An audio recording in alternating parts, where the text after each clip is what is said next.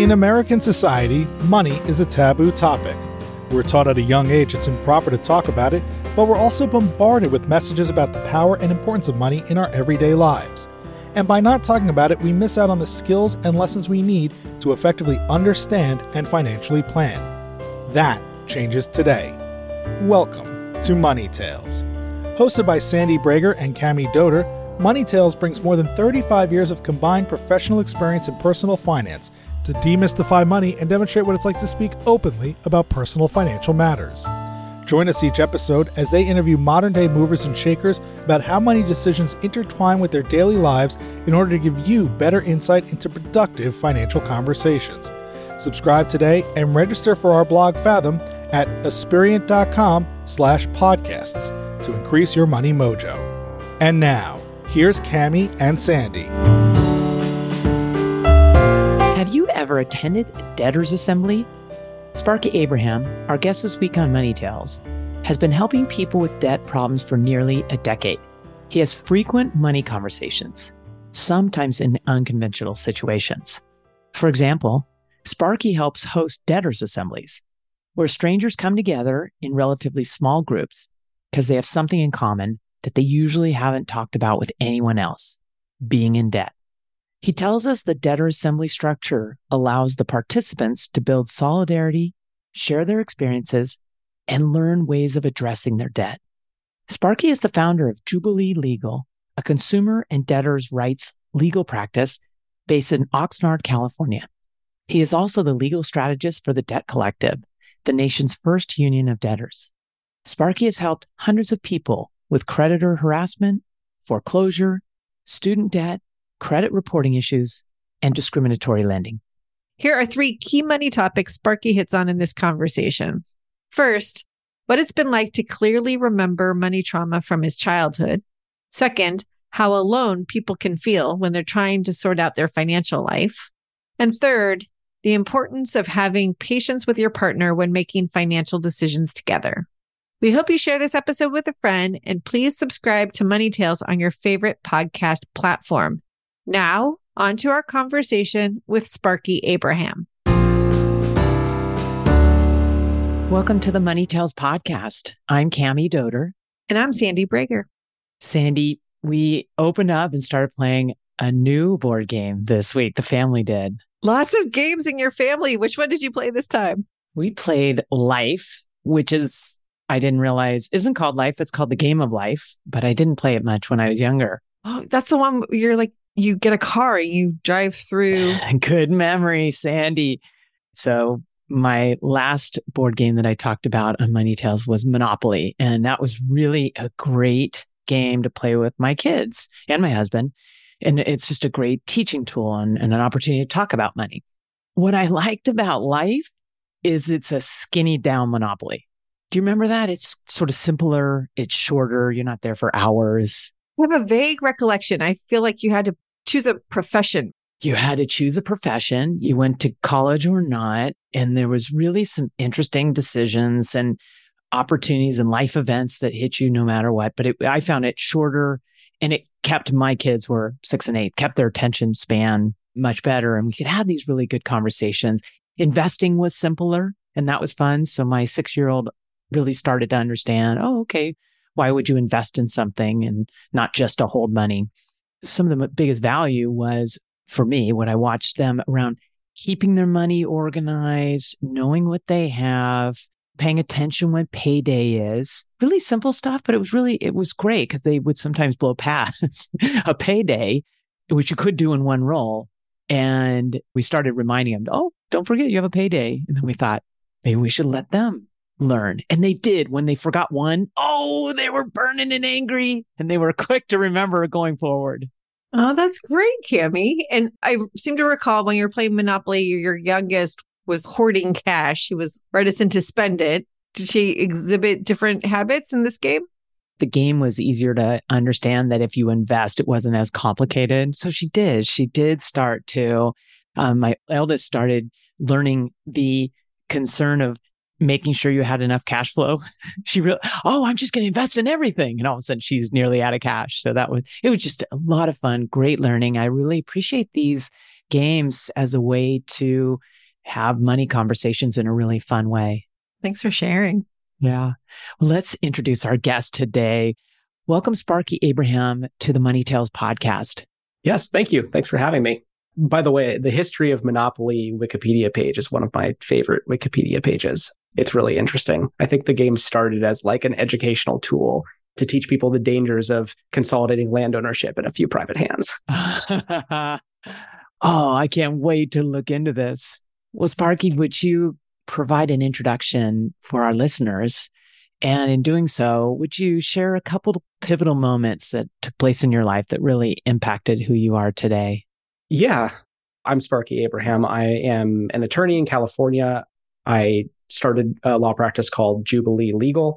I help people with dealing with debt of all different kinds. I also work with an organization called the Debt Collective, which is the nation's first debtors union. I do legal strategy with the Debt Collective and a bunch of other fun things. And man, pivotal moments. I mean, one surely pivotal moment that I often try not to think about too much is, in terms of the themes of the podcast, at the very least, is in high school, my family kind of like had a lot of money problems. And just right toward the end of high school, we lost our house, not directly to foreclosure, but kind of like a quick sale in order to avoid foreclosure. When I reflect on it, I think that I still have like a lot of my tendencies around money and the way that I feel about my financial situation go back there. I can still put myself back there and feel sort of the like last day throwing stuff in the truck anxiety of going through that. And another more recent pivotal moment, which is not unrelated to that one, was last year. I left a job at a legal services organization. I mostly worked for legal services organizations, doing free legal services for my career. But I left a job and started my own practice. That has been really interesting and a little bit scary. And there are times when I remind myself of my dad while I'm doing that. And I go, oh no. Those feelings start to resurface. Yeah. And trying to figure out how to transition from having a salary and helping everyone for free to how do I actually make a living doing the same thing? I still, as it turns out, help people for free.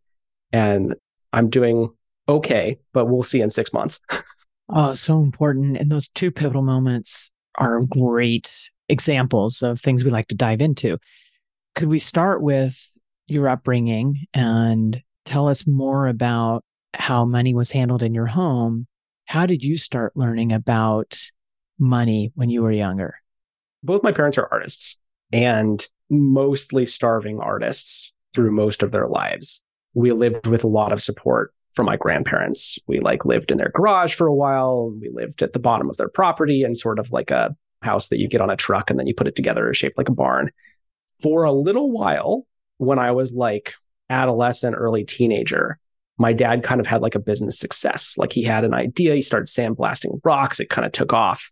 And we had not like money to buy a new house or something, but we had like toys at least, right? Like we had a new computer and stuff. And my parents didn't talk about money very much. They weren't used to having it. It was very much easy come, easy go. And then it went. And then it was kind of like a hard crash after that. And so I didn't really take a lot of good lessons necessarily growing up from my family's experience with money. I did sort of, in order to escape everything that was going on, probably start working full time when I was like 15 and kind of learned the hard way how to handle my own money, including like some instances of paying a lot of overdraft fees and stuff like that. Kind of like the game of life, but real. Yeah. Sparky, tell us how you were beginning to form ideas about your own future as a teenager who was working and bringing in money, but also seeing what was happening to your parents and experiencing that fear that you said of having to like throw everything in the truck and move out of the house. I mean, as a teenager, I was like a contrarian jerk. I mean, I was like, at one point, there was kind of this conscious decision that I was brought into about like, I had a little bit of money that one of my aunts had set aside for me to go to college. And it was like, okay, do we want to save that for me to go to college, or do we want to like try to use it to stay in the house a little bit longer? And we used it to stay in the house a little bit longer. And I kind of took that to be, I didn't know anything. And like my parents didn't really go to college. And it's like, oh, that's fine. I just won't go to college. And so I thought I was going to like keep working at the shack in the harbor where I was working in high school, like putting people on whale watching boats for the foreseeable future, and like maybe go to city college for small business management or something like that. And I was doing that, I think, partially as a contrarian little protest. Like I grew up in Santa Barbara. Everyone around me, for the most part, I mean, it's a very divided place, right? It's like either you have a lot of money or you have like very little money. And so my high school, it's like all the people who are like going to go to the fancy colleges and then all the people who aren't. And that often divides along racial and ethnic lines as well. And I think I kind of self-consciously was like, no, like that's for those rich kids. Like that's not for me. So I really had no concept or inkling of ending up in this sort of situation that I'm in now. What actually ended up happening is I kind of got bored and like enrolled in city college on top of full-time work. And I was like, oh, actually school is really fun. I hated high school, but I love college. And so that kind of took me off.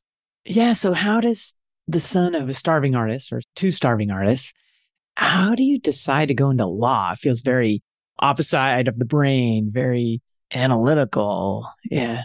Yeah. I mean, lawyers' kids rebel and do a bunch of drugs and be artists, and artists' kids rebel and don't do any drugs and go to law school, I guess. I don't know. I feel like I sort of fell into it in that I kind of just went with a friend in order to take a practice LSAT without really intending to do anything about it. But I did well. And I was like, all right, I guess I'm a philosophy major. I don't have anything else to do. So you literally fell into law.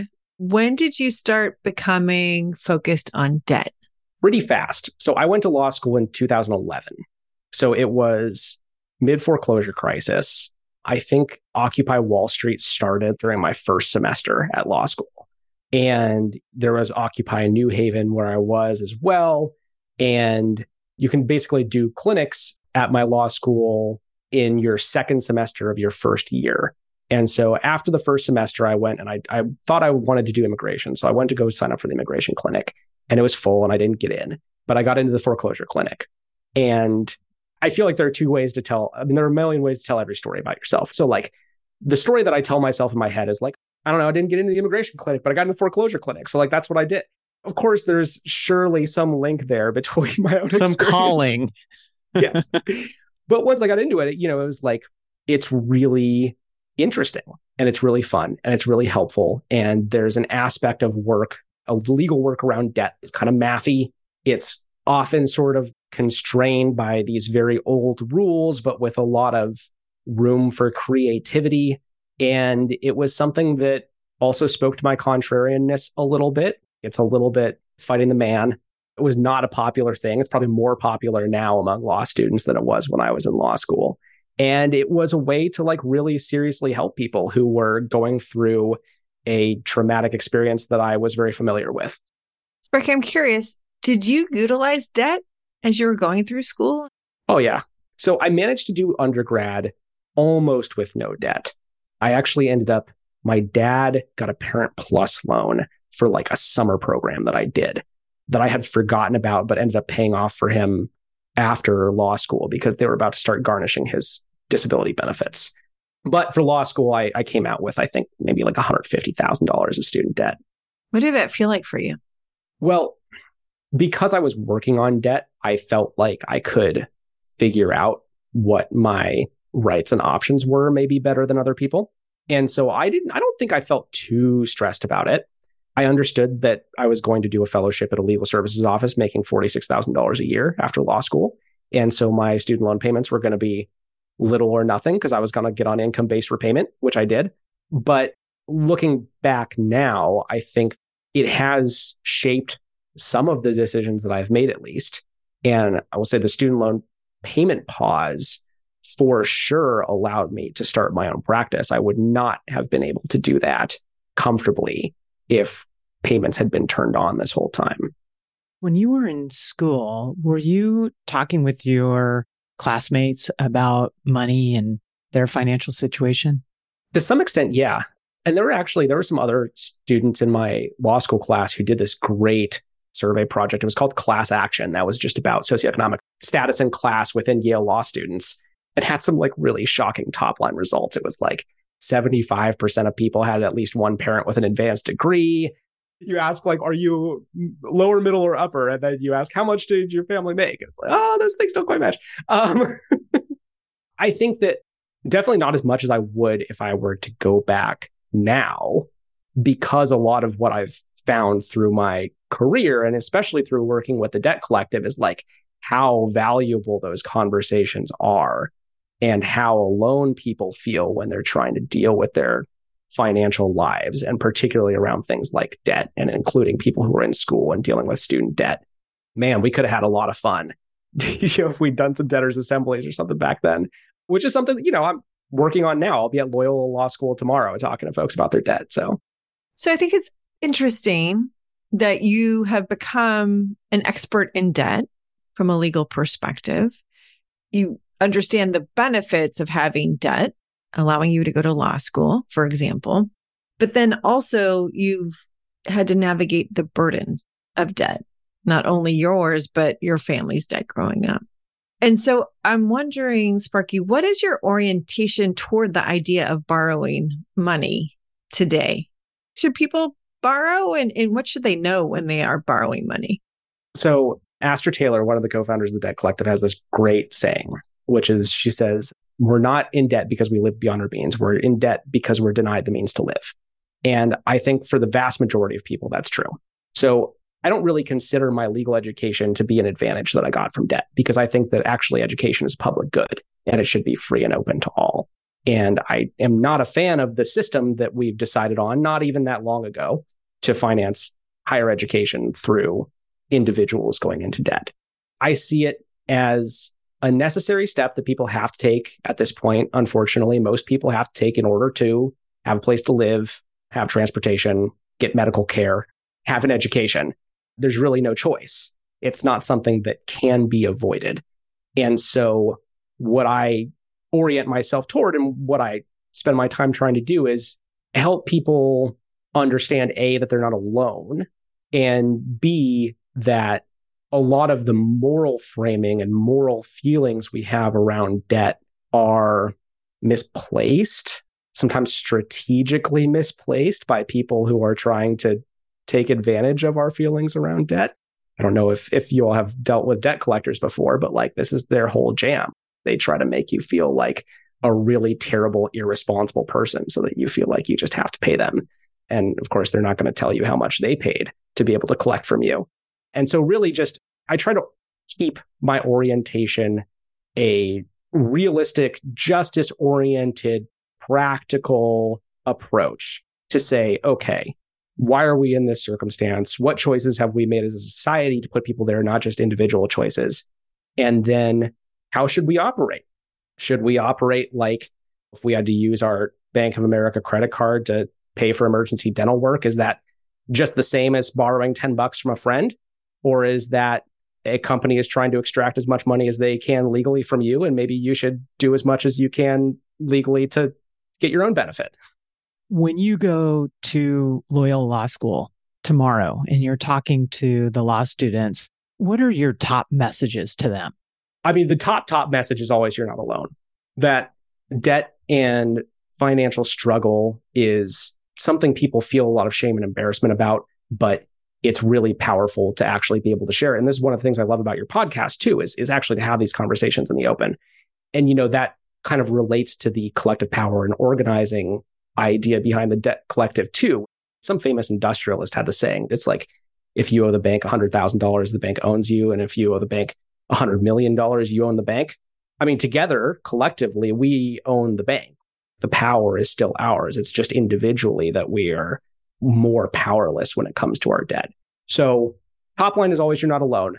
I think one of the things that I always like to hit on, especially for these kind of first sessions too, is to really dig into credit reports and credit scores in particular, because I think this is one of these places where the moral aspect, the moral underlying kind of background music really comes to the fore for people. And they consider, it's like, oh, I got a 750, like I'm a good person. Or like, oh no, I only have a 580. Like, that's really embarrassing. That's really shameful. And just to kind of both hit on what technically is this? What role does it play in society? Why does it exist? It's not some publicly funded measure of how good a person you are. It's literally something lenders pay for to find out how much money they're going to make from you. And also talk about the evolution and the role in society and the racial disparities and the links to surveillance, like to kind of just demystify and denaturalize, I think, these things that a lot of us take for granted and get a bunch of our moral selves wrapped up in a way that I think is counterproductive. It's funny that you bring that up. It reminds me of a book by Gary Steingart, Super Sad True Love Story. Did you guys ever read that book? No, my wife read it. I have seen it on our shelf, but I haven't read it. It's a really interesting book. One of the features of the society in which the book takes place in is whenever you walk by a billboard, your credit score automatically gets displayed to everybody who's walking or driving by. So it kind of brings to life this idea that you're talking about, the credit scores. What I think is really interesting related to all of this is what a poor job our society does in educating people about things like credit scores. When anyone can apply for a credit card, but they're not taught how to use a credit card at the same time. And it does, I think, set up room for peril. And the credit rating system is very obscure and it's very odd. You get a better score the more credit you have access to, but the more you utilize your credit, the more your score goes down, especially if you don't pay off your credit when the statement comes due. I'm wondering, Sparky, based on your experience and your thoughts about this, which I think are very radical compared to other folks we've talked to who have been in the situation of having to deal with a bunch of debt. It's always been around, well, how do you get out of debt instead of how do you use the system to manage through it? What would you change about our system to make debt more equitable? I mean, I would make public goods publicly funded to start with. Yeah. The vast majority of people who I mean, maybe basically everybody, I'm having trouble thinking of a single person who I have ever helped or talked with who's been like, I don't know, I just wanted to like buy a bunch of stuff. I wanted like a big screen TV and stuff. So I just went out and used my credit card. The vast, vast majority of people who are struggling with debt because of circumstances in their life beyond their control. And so it's hard for me to imagine tweaks to our debt or credit system itself that could make things more equitable if you're still, can't afford medical care, can't afford education, can't afford utilities. Like you have a childcare emergency, you have a medical problem, you have somebody who like one of your relatives needs to come live with you for a little while and then you fall behind in utilities. Like all of these things snowball. I think that debt is a useful lens and it's a good entry point into how to think about the broader society. But I don't think you can fix debt. I think you have to fix everything else. It's a symptom. Yes. So Sparky, you've jumped into the deep end and have become a business owner. Yes. How did you get there? How did you get comfortable with taking something that had more certainty to bringing on uncertainty and possibly debt? I kind of bounced around in different types of jobs, trying to figure out what I liked. I worked in legal services and I really, really love working with clients. But it's sometimes difficult to operate within sort of the material reality of legal services, which is like there are a lot of people who need much more help than you can give. And the extent to which you can help people and what you can help them with is often determined by grant funding. The funders will say, okay, you can use this grant to help this category of people with this kind of problem. You have like a cheat sheet of like 30 grants and you're like trying to figure, okay, which box can I put this person in order to make sure we have funding to do the work? And if you don't have funding for it, you're not going to do it. And, I worked for the government, which was really fun and you could be really creative and kind of cutting edge at the Consumer Financial Protection Bureau. But like I missed talking to people and working with people. So I think that what really drove me was I have finally kind of figured out what aspects of a job that I like and what kind of stuff I like to work on, and discovered that there was no job that would actually check all those boxes, but that people are able to do what I'm trying to do. Like I'm not the first solo consumer attorney. There are a bunch of people out there who do this and who make a living and charge their clients little or nothing, but are able to survive and sometimes thrive because we've got all these great consumer protection statutes that are little used, but that require debt collectors to pay your attorney's fees if you win. And then the other thing is that I got an opportunity to work with a debt collector. So I was thinking about this. I was kind of putting my chips together for a little while. There was a little bit of a issue at the job that I had, and some people left, and I was feeling pretty unhappy. And then folks from the debt collective who I had long admired and worked with reached out and said, "Hey, do you want to work with us more officially?" And I said, absolutely, and put in my notice the next day and figured I would build the plan as I flew it for the rest of the stuff. Sparky, how often do you think about money today for yourself, your personal finances?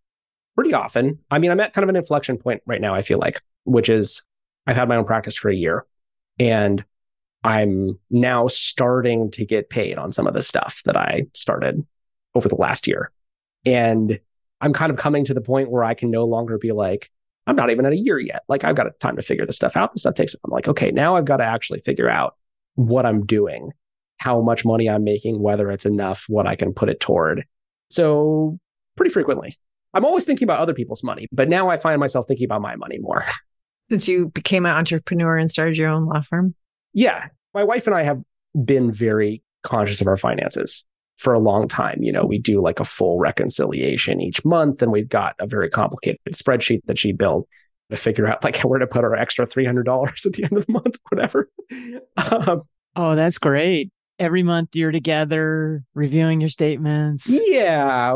We fight about the formulas a little bit, you know, but yeah, so it's always been a monthly conversation, and it's been interesting to navigate that as well, particularly because I've got my little idiosyncrasies that probably have their roots in whatever from my childhood. And like, she's got her own stuff. And so you got to navigate that. But definitely it has gone from being an end of the month thing to think about to being like every day when I talk to somebody, I'm like, okay, you know, what are the costs and what is the potential revenue if I'm right about this case?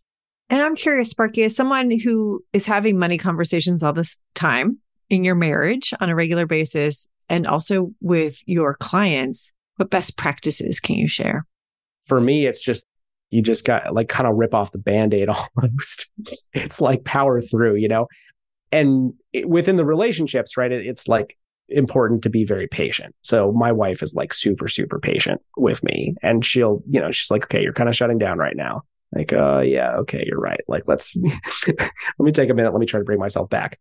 It looks different in different situations. And I think that one of my favorite things to do that we do with the debt collective is we do debtors assemblies, where we bring together strangers into relatively small groups of people who have something in common that they don't normally talk to other people about. And I think that can help a lot to have a little bit of structure. I'm not as familiar with this. So you have a debtors collective. Can you bring that to life a little bit more? Yeah, sure. So we often will do it by like type of debt, but sometimes by kind of place and population. So for example, I think the last one I was at was for people who have private student debt, so not federal student debt.